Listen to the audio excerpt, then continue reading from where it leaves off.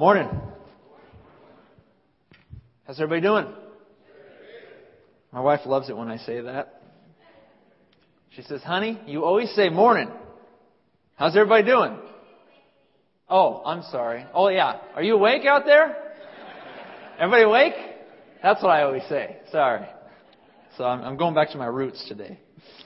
I've been trying to avoid saying it. And I did. Kind of. Hey folks, we got a very good morning here today because we are at the end of Romans. Are you amazed or what? How many years did it take? I think it took a little over 18 months. Not too bad. But here we are, the Romans wrap up. And this is going to be our final message in the book of Romans, one of the greatest books in all of the Scripture. And so today I wanted to rally us around this book one final time and help us to get a picture, if not a broad one, but at least something that we can walk home with and say, this is what I've learned in the past 18 months. And so while it may seem crazy to some to do a full review of the letter to the Christians in Rome, I'm going to try it today. And we're going to see how it goes. But before I get to some of the text and some of the themes that we've covered in Romans, I wanted to bring up a little bit of some of the quotations from men of old who have come across this book. And I think they're important for today. Martin Luther, the great Protestant reformer, said this: "Night and day I pondered Romans until I grasped the truth. I felt myself to be reborn. This passage of Paul became to me a gateway to heaven." John Calvin, some years after Luther, said this: "When one gains a knowledge of this epistle, he has an entrance open to him to all the most hidden treasures of the Scripture."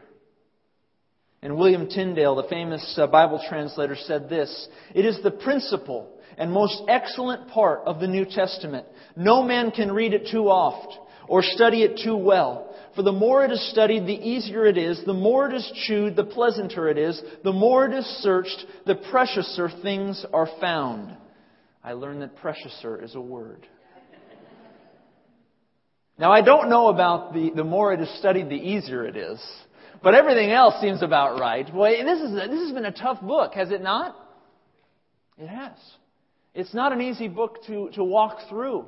And any Christian that comes to it recognizes it is a daunting task to go through the book of Romans. It is filled with theology, filled with doctrine, filled with so many concepts of salvation and sanctification and glorification in Israel, and on and on and on.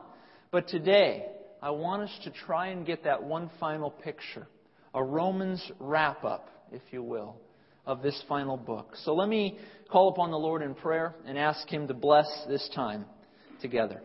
Heavenly Father, Lord, we thank You for this morning. God, today we especially thank You for our seniors, our coasters. Thank You for their wisdom. Thank You that older men are teaching younger men, and older women are teaching younger women in this church. Thank You for Marianne and her leadership. Pray that You'd bless the coasters today. Father, now as we come to our Scripture for this morning, I pray, Lord, that You would give us eyes to see into Your great letter to the Christians in Rome. Lord, surely it is one of the most daunting books in all of the New Testament. But Lord, Your Spirit has been given to us that we might understand it. And so I pray that today we will be able to leave having a full picture of what You have communicated to us through this great letter. We pray it in Jesus' name. Amen. You know, Marianne wanted me to hold up my cell phone, and I didn't have it on cue today, but I have a cell phone that's not very good, as a matter of fact. This cell phone has a scratch on it. It's kind of an older LG model. It's a touchscreen, but it's kind of a wannabe touchscreen. You know, it's not an iPhone like Corey. Corey, you got your iPhone? Yeah. So Corey, you got your Bible on there, don't you? You take notes on that thing and everything? Some of you have iPads out there. Well, I just have a cheesy little phone. And this phone, it's been messing up lately. When I go to bed at night, if I don't plug it into the charger, chances are when I hit the pillow and I'll wake up, I'll have missed my alarm because my phone randomly turns off. I don't know what's going on, but for the last number of months, my phone, if I don't plug it into the charger, even if it's fully charged, if I don't plug it in when I set my alarm, the phone will turn off in the middle of the night and I will miss my alarm.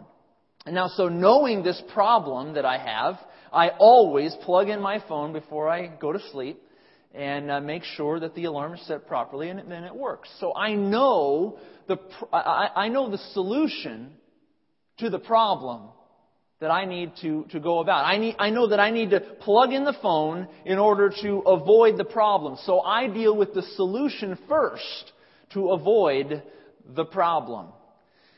In Paul's letter to the Christians in Rome, he gives you and me the solution first so that we can avoid the problem. In your outline, we're going to go through the book of Romans here, and in your outline, the first thing I want to say about the letter to the Christians in Rome is this. Paul gives the solution at the onset of the book. He says the solution is this: the gospel, or the message, or the teaching of Jesus is the all-powerful solution that delivers us and gives us life. Romans 1 through 17. The first whole part of the book, we've come to learn the solution. Paul doesn't deal with the problem yet. He deals with the answer first. And he says this, that Jesus, that His gospel, the good news, the message, the teaching of Christ, is the all-powerful answer to everything in life. It's what delivers us. It's what gives us life. And we find this from Romans 1:16 and 17, where Paul writes this. He says, "For I am not ashamed of the gospel of Christ, for it is the power of God to salvation for everyone who believes, for the Jew first and also for the Greek. For in it the righteousness of God is revealed from faith to faith, as it is written, the just shall live by faith." So Paul, in the letter to the Roman Christians, he gives the answer first. It's all about Jesus. It's all about the gospel. And that this message of Christ is powerful. It is the power of God to salvation, to deliverance.